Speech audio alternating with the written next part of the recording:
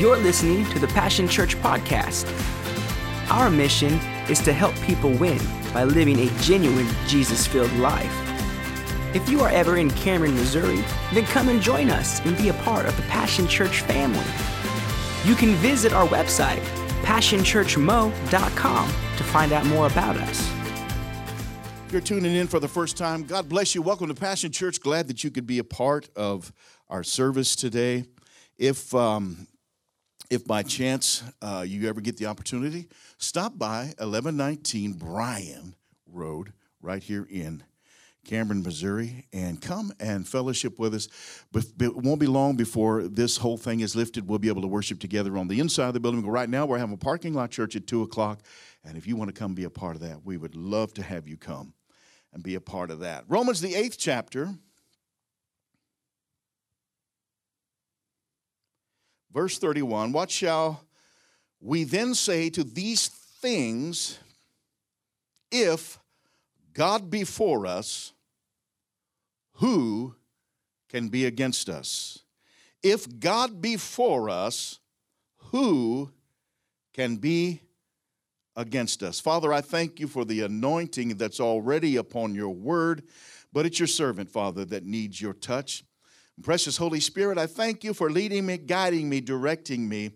Direct my words to go beyond what's on this piece of paper, Father, that I have written my notes on, that the heart, Father, of Jesus is really captured in this message. And those, Father, who are listening today, who might be needing just a glimmer of hope, that today would be the day that the sun, S-O-N, shines brightly in their circumstance.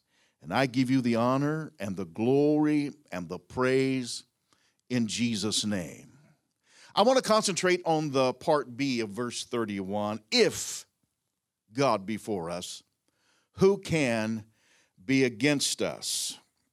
If I was going to title this sermon today, it would be this: The Power of If. The Power of If. Now, in this particular setting, this if is not just a conjunction, it is a contractual conjunction. It's basically stating in this verse, based upon things that have already been said, which we will get to, based upon things that have already been said, if you enter into this agreement, if God be for us, who can be against us? If you enter into that agreement, comes all of the benefits that back that agreement. It's like a contract. It's an if that's saying there's great possibility here if you'll receive it. But you have the right to take this if in another direction if you so choose and bypass the contractual agreement of these words. So based upon that, I want to get into a message today that I pray will be an encouragement to you. This power of if, this contractual conjunction, it demands a decision or an action to receive the benefit or the circumstances of the benefit or the agreement. So basically, it's demanding that you make a decision to enter into this agreement or to walk away from this agreement. Our current circumstances, I feel, have put such an air of uncertainty around our nation that it is as if someone has placed a big if above our heads, and it feels as though it's hanging in the atmosphere over us and around us. That iffy feeling, is it going to be okay or is it not? Are things going to be able to be returned to normal soon or not? It feels like everything is hinging on if in our lives right now. This particular if that's hanging over us feels like uncertainty. It feels like if they open up the state, maybe things will get better. If the virus gets larger and stronger, what are we going to do? If the economy crashes, what will that do to us. If they develop a vaccine, maybe we'll survive this. If I get exposed, will I get the virus? And this is a little bit tongue-in-cheek, but it's so iffy. When I go to the store, I pray that I have that if opportunity if I can get some toilet paper. That two-letter conjunction has never felt as large as it does right now in this moment. Everything seems as if it has "if" written in front of it or hanging over it. If our president comes up with a plan, if our economy doesn't crash, if. But I just want to deliver to you just real quickly. I'm probably getting ahead of my message, but I just want to deliver to you a little hope right now. If God be for us, who can be against us? There's a large if hanging over us, but there's a larger if waiting to be entered into. There's a larger contractual idea and agreement waiting for you if you can just figure out where if lands for you. That two-letter conjunction, as I said, has never felt as large as it does now. But I want you to understand that that conjunction if is the tipping point between success and failure. It's as if we have to leverage this if to either tip to the side of I'm entering into that contract or tipping to the side of I don't need that contract. If is the tipping point between success and failure, life and death, coffee filter or disposable diaper for a mask.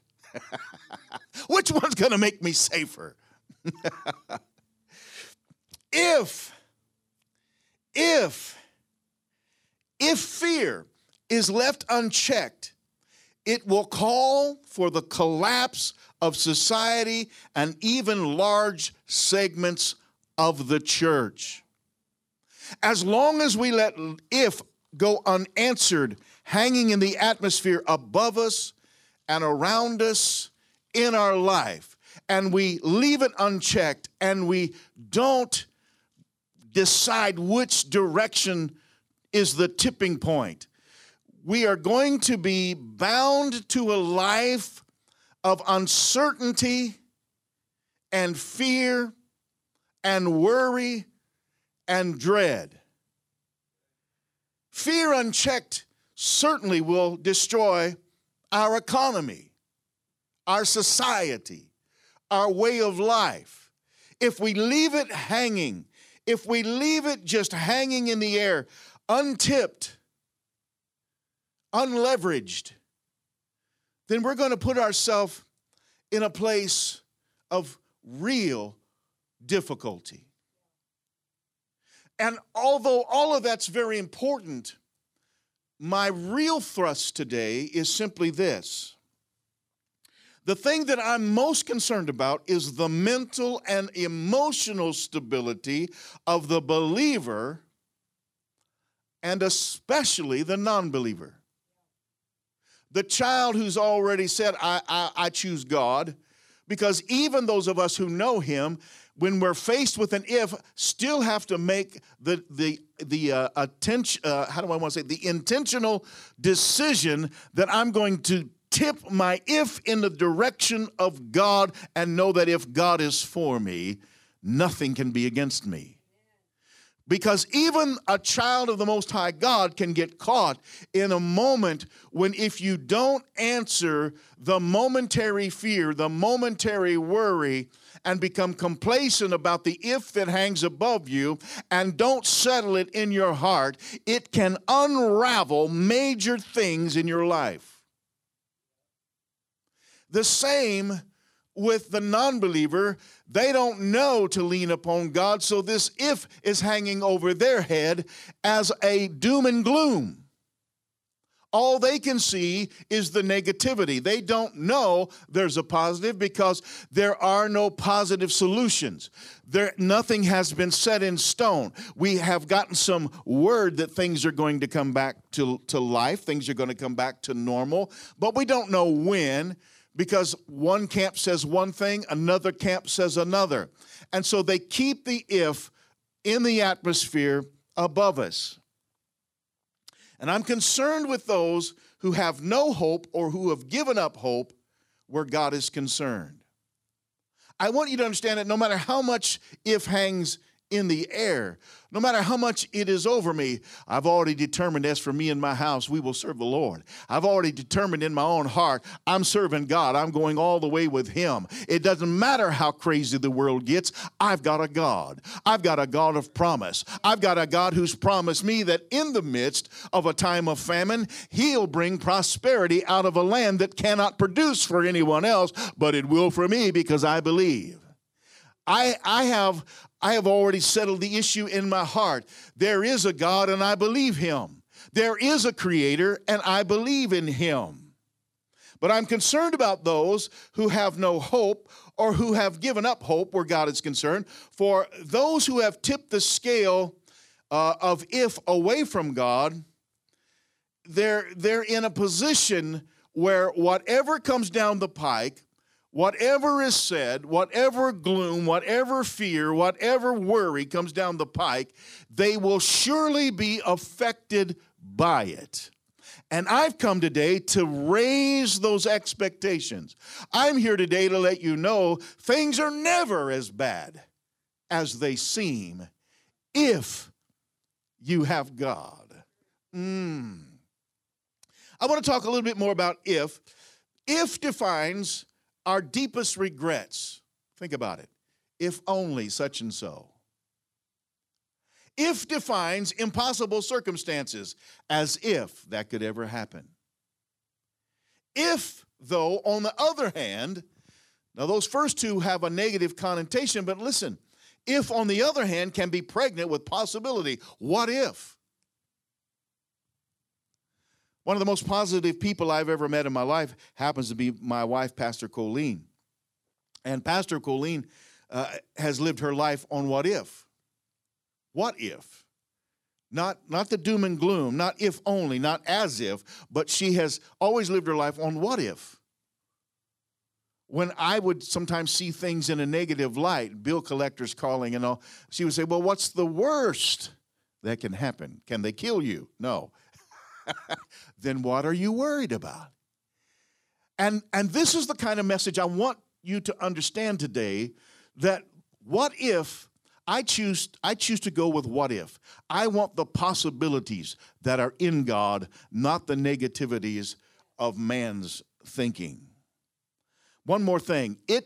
If can also overcome all refutations. There's no ifs, ands, or buts about it. It settles an issue. It can settle it if you tip the if in the right direction, if you leverage it in your life to tip towards the agreement of God, you will find that there are no if, ands, or buts. The promises of God are yes and amen. And even though circumstances around you could be stacked against you, you serve the God who makes the impossible absolutely probable. You serve a God who takes the negative and turns it into a positive. You serve a God who can rescue you out of certain death in the midst of everything going backwards, upside down, and topsy-turvy. One little if can change your life. One little if can change your life for better or worse. It's all how you choose to tip your if. Religion says if you work hard for Jesus, He will accept you. Now the key word there is religion. Listen again. Religion says if you work hard for Jesus, He will accept you. But truth says, the truth of God's word says, Jesus is head over heels, crazy in love with you, and he wants you to receive him. And if you'll step into his crazy upside down love for you, he will order the steps of your life, and he will predetermine in the end of all things, if you say yes to him, that it ends in eternal life for you. And no matter what happens on this side of eternity, when you step across the veil, all is well, because you tip the scale of your if in the direction of Jesus. We're not coming to Jesus. We're not coming to God to try to be as good as we can, to prove to him, look how good I can be. Because we've already found out, according to the Word of God, if you know the Word of God and you understand it, the Word says that my righteousness, your righteousness, because we're born after the loins of the first man, Adam, we are born in sin. We are shapen in iniquity. The best that I can be is but filthy rags in the presence of God. But through Christ Jesus, I can take the ifs of my life and all the negativity of my life and tip that scale into his agreement, and he can do for me what I can never do. And he's so crazy in love with me that he made a way where there was no way, so that I could enter into his agreement and share in his goodness.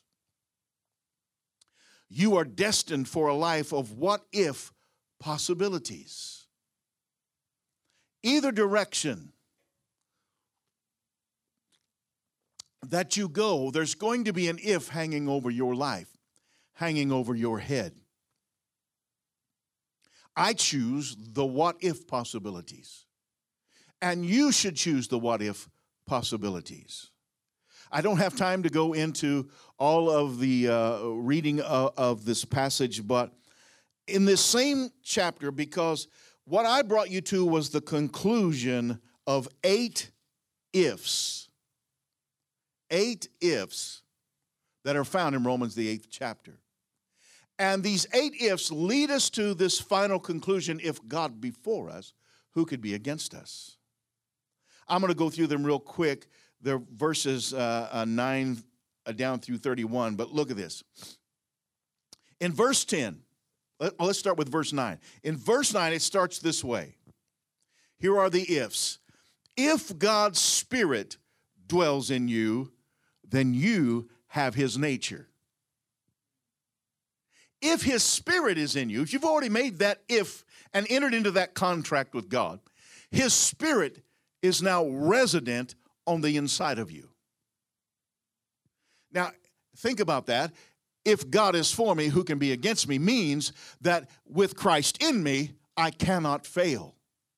With Christ in me, even if society deems my life to be nothing but a failure, if I never live in anything greater than a cardboard box, but I have Christ in my heart and in my life, at the end, I win. At the end, I win. Now, I fare much better than that because God is a good God. But there are people around the world, and maybe people watching me right now, that maybe you don't have it as well economically. But if you have the treasure of Christ Jesus, the pearl of great price, you're richer than anyone in your nation.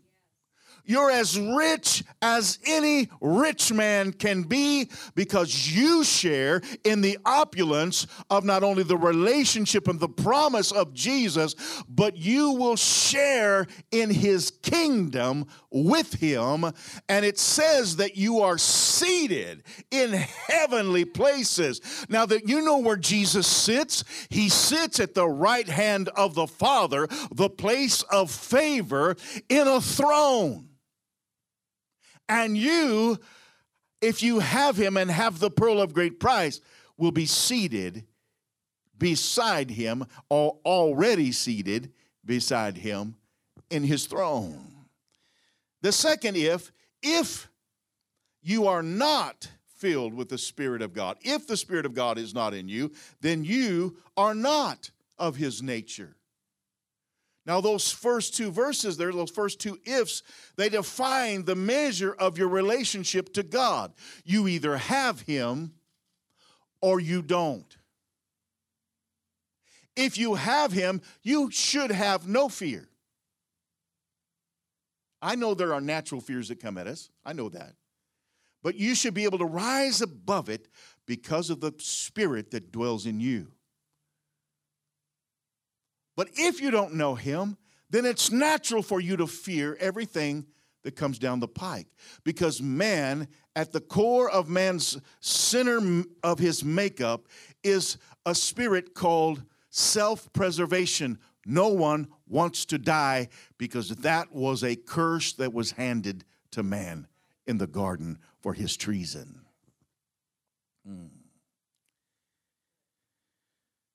The third if, it sounds similar to the first two. If Christ, first it was if the Spirit of God. Now, if Christ, which is the Spirit of God, is in you, sin is dead in you. That's a promise right there. Woo, hallelujah. I'm standing behind this pulpit, but it's just simply because if I run up down this aisle, this camera can't catch me. But I feel like running. I feel like running. There's a promise down in my spirit. Sin is dead because I tipped my if towards Christ. If he can save me, then why would I not go for him? If he can make my life better, why would I reject him? If he's the answer to all of my hopes and the fears and the dreads that I have in this life, then why would I not tip the scale towards him? He is the reason for my if. It is Christ, and with him, sin, that issue that kills me in the natural, that makes this body fall into a grave, cannot taint me spiritually ever again, and I enter into eternal life with God and am seated in the throne with Christ Jesus because I have settled my sin issue. Whew. In verse 11, the next if Christ is in you, your body will resurrect like Jesus did. Your body will resurrect when Christ comes for his own. And we have that promise in the Word that one day Christ will return. Even he doesn't know the day. It's locked up in the heart of the Father. But if you're watching and seeing the signs of the time, you know we've entered into what appears to be the very beginning edges of the time of sorrow, where men are grabbing to steal the freedoms and to control the populace. We're entering into a time of where people are screaming for a global governance and a tracking system. If you know anything about Daniel, Ezekiel, and Revelation, you know that we're inching. There's also a very great, I want to be real careful here because I'm not trying to be ugly, but there's a great push coming out of Rome now to unite all of the religious systems of the world into one super church. And those who resist will be considered outlaws. Those who resist the world governance will be outlawed. And I'm not trying to, I know that's a big if that's hanging over us, but I'm handing you hope on how to navigate the unsuredness of the time in which we're in. Look at this. If Christ is in you, your body will resurrect the same as Jesus came up out of the grave, the same as Jesus stood outside of the tomb of Lazarus and called him forth. Your body will not lay in decay forever. God will call it back. And it'll be like the body that Christ had after he resurrected. It wasn't held to the same laws as our body is here right now in the natural. After his resurrection, his molecular structure was different. He could appear and disappear. He could show up and then be gone. He could still eat. He could still fellowship. He could still be touched. He was still tangible, but there was something different about his personage. And that is a promise that is given to us if God be for us. Verse 13 says that if you live a carnal life, now we're going to the other side. If you live a carnal life, all of your life, all you have to look forward to is a natural and spiritual death. You will die twice. You will die twice. That's what the word says. And when that second death is worse than death. It isn't just not existing, it's existing. Oh, you'll exist, but you'll exist in torment and pain and suffering. And you'll gnaw your tongue for the heat of the torment that has been loosed upon you. Your mind will lose all credibility. And your senses will be tested to the place that you would rather not exist, but you won't be able to escape it.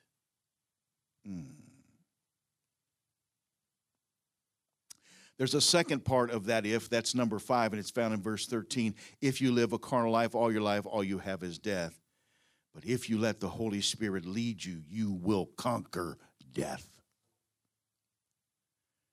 Because you've been made more than a conqueror in Christ Jesus. He whipped this battle for us. He went to death, hell, and the grave and fought a battle that we could never win and won it in our behalf. Because of his sinless nature, he earned the right to fight this battle for you and for me. And if I let him into my life, if I follow his statutes, if I let him be the God of my life and my days and my decisions, my life will amount to something. My life will count for something. My life will be something that can be looked up to. My life will be something that will encourage others. My life will lead the way into life everlasting because I've been made a joint heir with Christ Jesus, and because I live in his victory, I am more than an overcomer. The sixth if is this one. If we are his children, then we are his heirs. If you let Jesus in, you become Jesus' brother or sister. If you let Jesus in, suddenly everything Jesus owns in both heaven and earth is now yours. It belongs to you. It's the same as you have title deed to everything Jesus has. Jesus is so generous that he fought your battle, won your battle, took the victory, and then gave the victory to you. Wow. We're going to live in his victory for the remainder of our days. Eternally, I will live in the victory of Jesus, and I have the right to everything that heaven and earth can give me.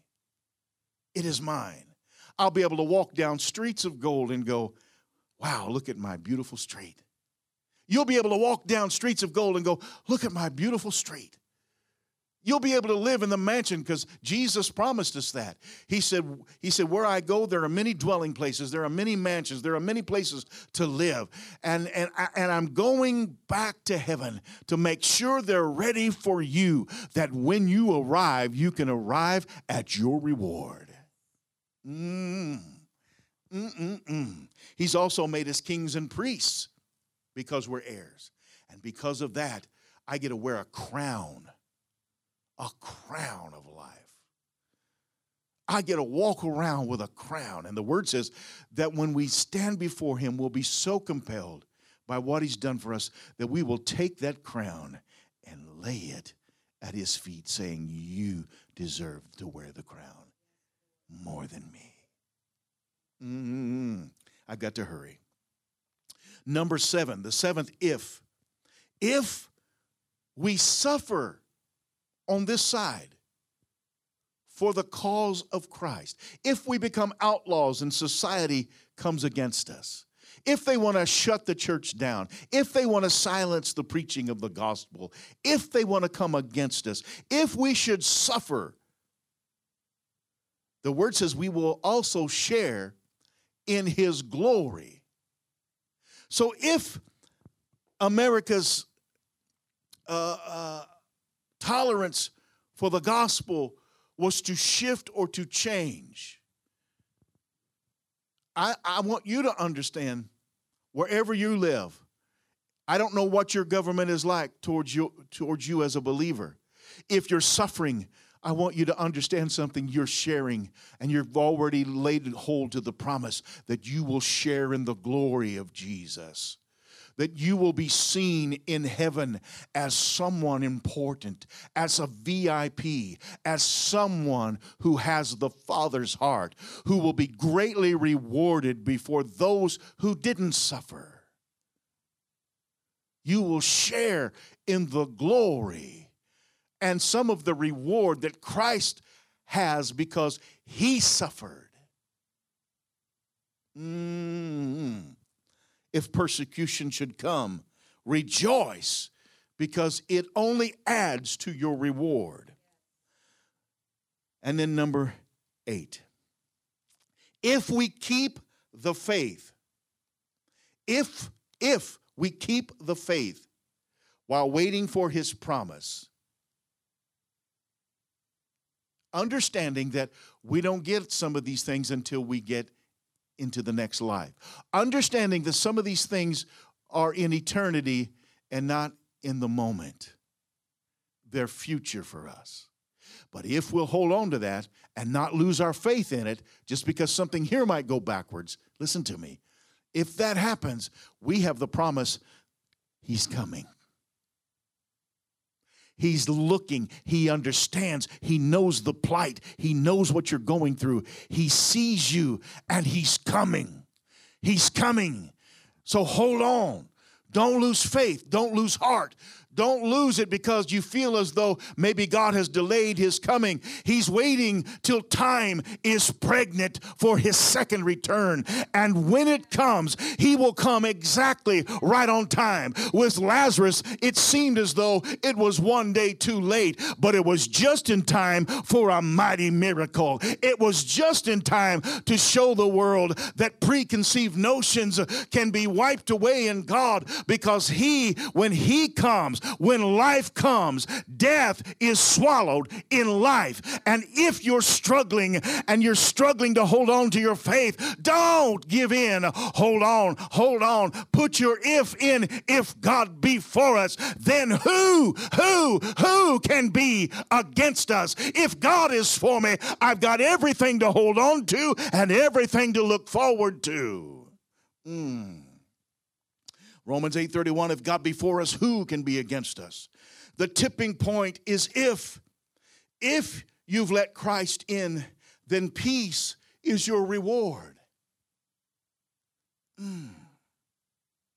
What can man or circumstance do to you to steal your faith or your promise if you understand that God is for you? What can man do? What circumstance can steal God out of your heart if you've already tipped the scale in his direction? And if you haven't, I'm giving you a powerful promise today that you can run into the safety of God even in the here and now, because you can become in agreement with the promise he has given that he will keep you, protect you, give you peace, and come for you when the time is right. People often reject the gospel because they do not understand that God is absolutely crazy about them. They so often filter their feelings toward God through the thought, I'm not good enough. I'm not good enough. So much of the world have rejected church because they think they're not good enough.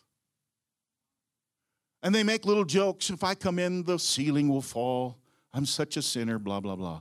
Yeah, okay, you're a sinner. Yeah. And so am I, and so is everyone else who's ever drew a breath on this earth except Christ Jesus. We've all had our moments. We've all had those situations. We've all sinned and fallen short of the glory of God according to Romans 3:23. We've all fallen short. No one has it all going on. And even after we come to Christ and the sin issue is dealt with, we still have a flesh that wars against us. And so the people that you've often seen in the church that you deem as a hypocrite, there's no better place for them to be than in the church, because that's the place we get it right. That's the place we congregate. That's the place we measure ourselves by the word. That's the place that we come together to help one another do our best to do this right.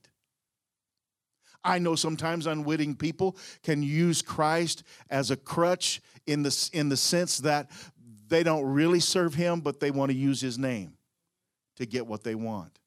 They want to use his name so that they look favorable to other people, that they want to influence in their life. And so I can understand sometimes why people are put off by the church, by the people of the church. But you know, people don't reject God because of God. They reject God because of how he's been represented by other people. And so often we filter our feelings. I'm just not good enough. I want to throw this out to you, and we're almost through.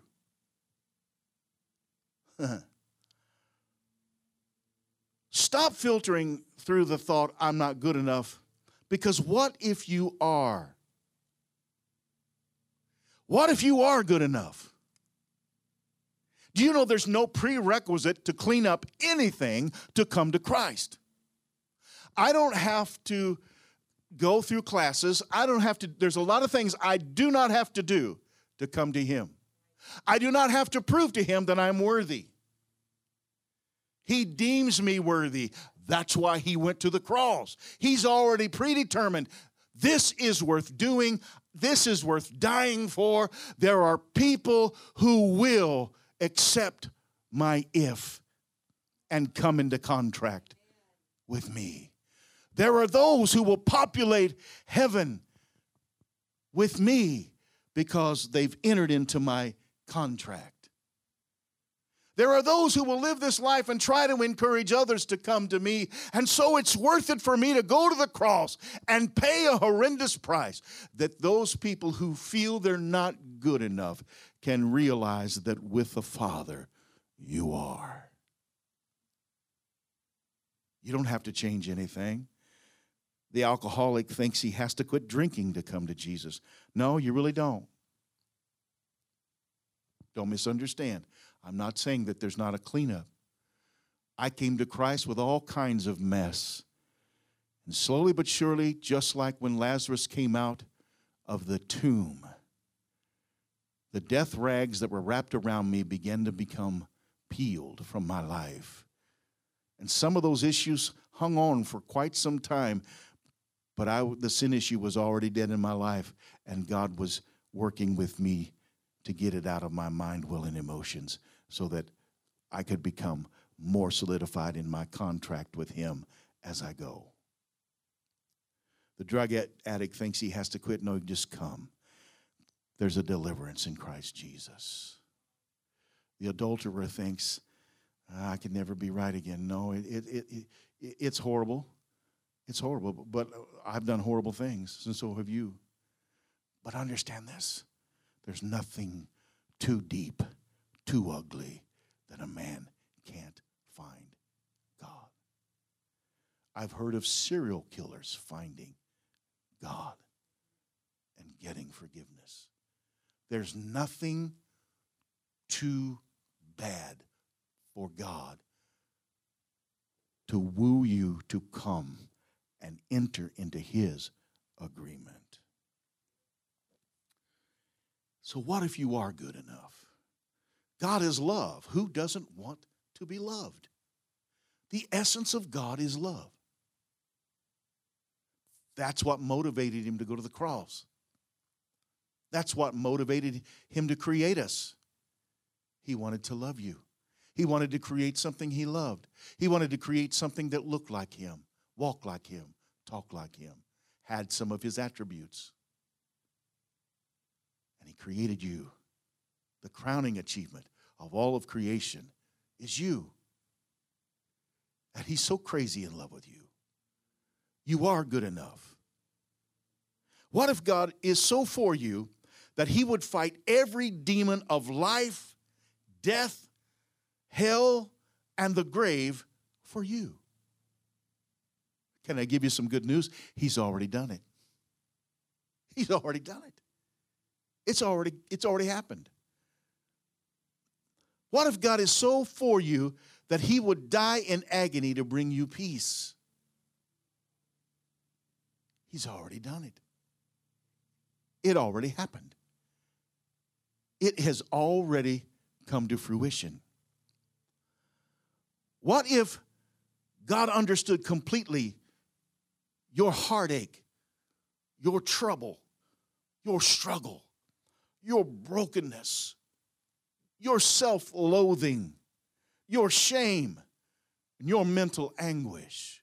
What if God already understands it, already relates to it, has already brought a deliverance to you for it? The Bible says that we have a high priest that understands the feelings, the anguish, the loathing. He understands our feelings, our thoughts, our pains, our struggles. What if he's already taken care of it and he's offering you to enter into comfort and peace and rest? When you lay your head on your pillow at night, you no longer loathe what you've done that day, but you're excited to be alive because you feel free. Think about waking up. Instead of on a Sunday morning, you wake up with your head hurting and throbbing and everything about your life being backwards and upside down and turmoil and trial and strife and heartache and relationship issues. But you just woke up and said, wow, it is so awesome to be alive. This is what God is offering you in his contract. And what if he had a remedy to the pain and the struggle that you're in right now? And what if a simple conversation with God could activate a whole new life for you? And what if this was your last chance to find out that God is for you? Life is uncertain on this side of the veil, but God's offering you an opportunity to make it certain forever. I've let that hang in the air for just a moment. I want you to understand how important you are to the Father, how important you are to the Son, and to the Holy Spirit. The Father loved you to send the Son. The Son loved you to pay the price. And the Holy Spirit loves you to move into your heart and to be the Christ in you, to lead you, guide you, direct you, help you, convict you, and help you change from the inside out until you look so much like Jesus, the world can't tell you apart. What if today was the last opportunity you had to answer this contract? would you walk away? Or would you leverage this if into life eternal?